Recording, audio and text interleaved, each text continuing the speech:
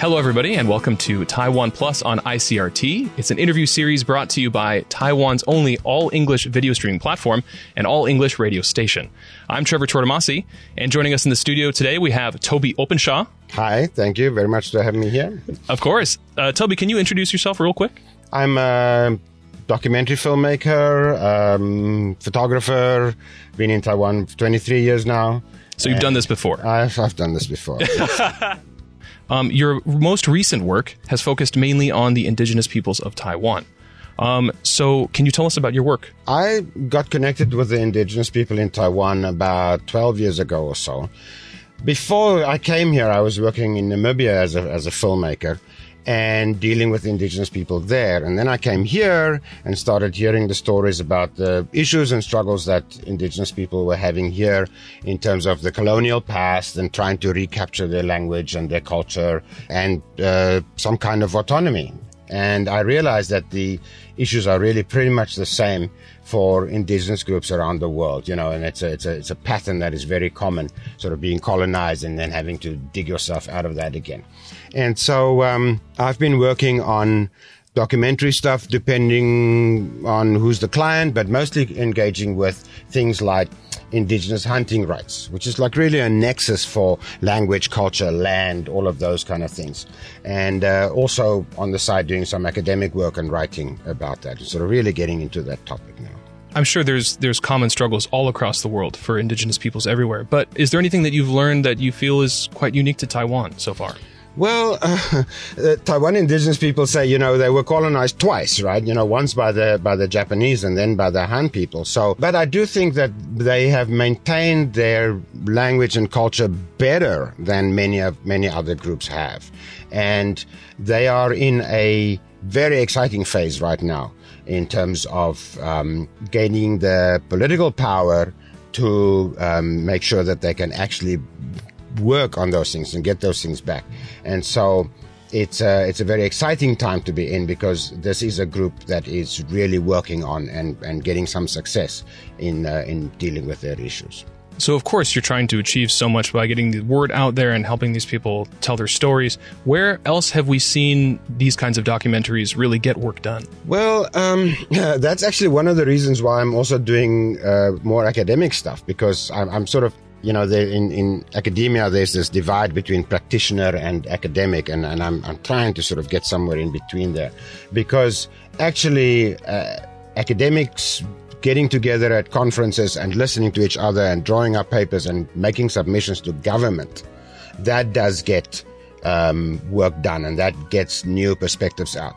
But I always have to be careful also that, you know, you sort of say getting the people's stories out, but I have to make sure that I am not just yet another old white guy telling somebody else's story, you know. So I try to include as much as possible of indigenous people's own stories and angles and just being able to facilitate people to tell their own stories, because it's not my story to tell. So with your projects in indigenous peoples in Taiwan and around the world, what makes you so interested in this? Well, that's an interesting question, because I come from South Africa. I'm a white Afrikaner male. And that means that I carry the baggage of the sins of apartheid, you know. And so wherever I am, I kind of don't want that baggage. I kind of don't want, if people say, oh, you must, honor your culture. I'm like, which part of the culture? The part that suppressed black people in my country for decades, you know, for generations? No, I don't want to be a part of that. But then dealing with indigenous people, and especially indigenous youth, who are fighting so hard to recapture what they've lost and to bring that back, that thing that gives them their identity and tells them who they are. I just find that really inspiring. In 2014, Taiwan saw the rise of the Sunflower Movement. A lot of us remember that viscerally. It was a protest movement that was driven by students against a trade pact that would let Taiwan be more vulnerable to pressure from China. And so you were there in the thick of it. Do you remember what was the moment that you realized this was something you wanted to capture and document? Back in South Africa, I dealt with protests a lot, and protests in South Africa could get very violent. And so when I heard that there was a big protest going on. I was worried that was going to be the result, but I felt I needed to go and cover this. And when I sort of came around the corner there in front of the legislative yuan, and there was just a sea of people, and there was a group of students on the roof sort of waving their phones, and the people were singing. Everybody was singing "Shall We Hear the People Sing" from Les Mis, that sort of protest song, and it was just beautiful, and it was just such a moment, and then also when I saw, even within the first days, how they had set up in the streets things like charging stations for phones, and there were water stations, and people were helping each other and protecting each other. And I realized that this was something quite unique, and I decided to spend as much time there as I possibly can. I wasn't there, all the time, and I only made it into the legislative yuan once or twice. But I was shooting for France 24, a French news agency at that time, and also an international stock news agency. And, the main thing about that was just, especially the stock news people, they only wanted violence. They wanted clashes with police. That's all they were interested in seeing. And I kept on trying to explain to them that this is really what this is not about, and that everybody keeping things under control, and the police maintaining their line and the students maintaining their line. That was the story. And it took a while before they realized, or before they were willing to accept some of my material that highlighted that part. And what have you seen sort of start to change since that movement? So, look, the Sunflower Movement, in my opinion, there are, of course, many people who say, oh, they didn't really achieve much. But, okay, my opinion, personally, the political landscape in Taiwan changed forever. After the Sunflowers, young people realize that they actually have the power, that they can, without violence, make their voices heard and actually bring about change. The people of Taiwan realize that, yes, they can challenge their government, again, in a civilized way, and come out and show their support. On that one Sunday, there were over 500,000 people out on the street. Now, we've seen much bigger numbers later with Hong Kong, but it was an amazing moment that day when there were all these people in the street. And so I would say President Tsai Ing-wen got elected on a wave of support after the Sunflowers. And the days when people thought that young people in Taiwan are little soft strawberries, or that can easily be squeezed, is past, because I really think that young people showed that when it comes down to it, they will show up and they will stand their line to make things better in this country. Last year, you spoke at a Global Taipei dialogue about Taiwan's soft power in sort of the media landscape, the media industry in Taiwan. What are other next steps in Taiwan utilizing its soft power? Oh, that's a big, big question, because I think many people in Taiwan have still not really grasped the concept of what soft power really means. Mm-hmm. And, we talked about podcasts, right? Every time someone outside of Taiwan listens to something or watches something that says, hey, Taiwan is a cool place. Taiwan is a functioning, vibrant democracy. It's cool people here. They're LGBT friendly, all the good stuff.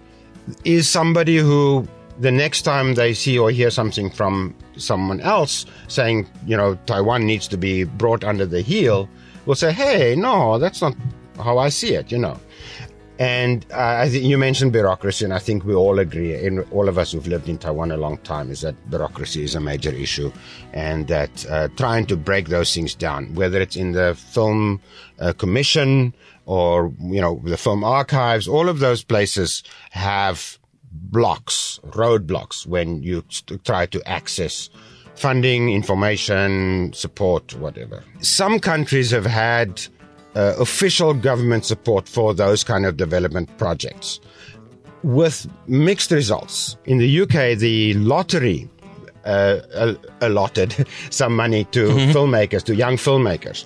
And after a few years, people said, oh, but those movies are all bad, But the point is that you, as a young filmmaker, you have to make your couple of bad movies so that you can learn the craft and do better, So I've tried to start a short film development project that we invited 12 screenwriters to submit.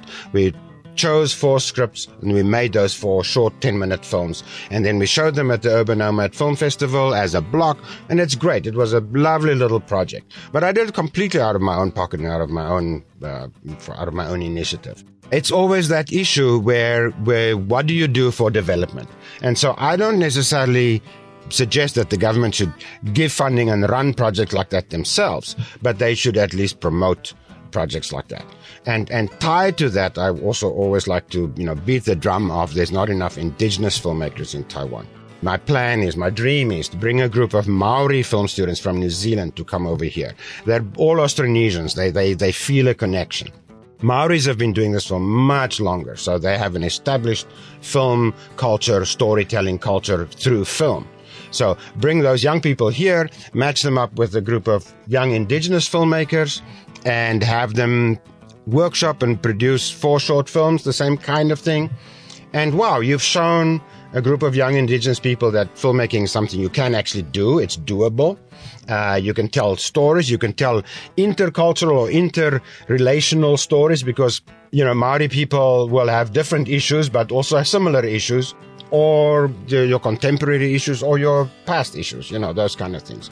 But trying to get funding or support for that has been basically just doesn't happen, So there's a lot of bureaucracy. Yeah. The world is full of channels now, right? So when I was starting in filmmaking, there were only the big television channels. That was your only option. So you had to rent very expensive gear, get in somehow to get commissioned to make a film for Nat Geo or Discovery or whatever. And if you got in, you were lucky and you got it made. And if you didn't, then, your film played the small festival circuit. And that's where people saw it. And especially for documentary stuff, there wasn't really a market for that, Nowadays, anybody can get a decent camera, like even just the cameras that you see here in the studio you can go and make a movie with those, But we thought that this was going to democratize filmmaking, right? It's now accessible to anybody, so now anybody can make a film.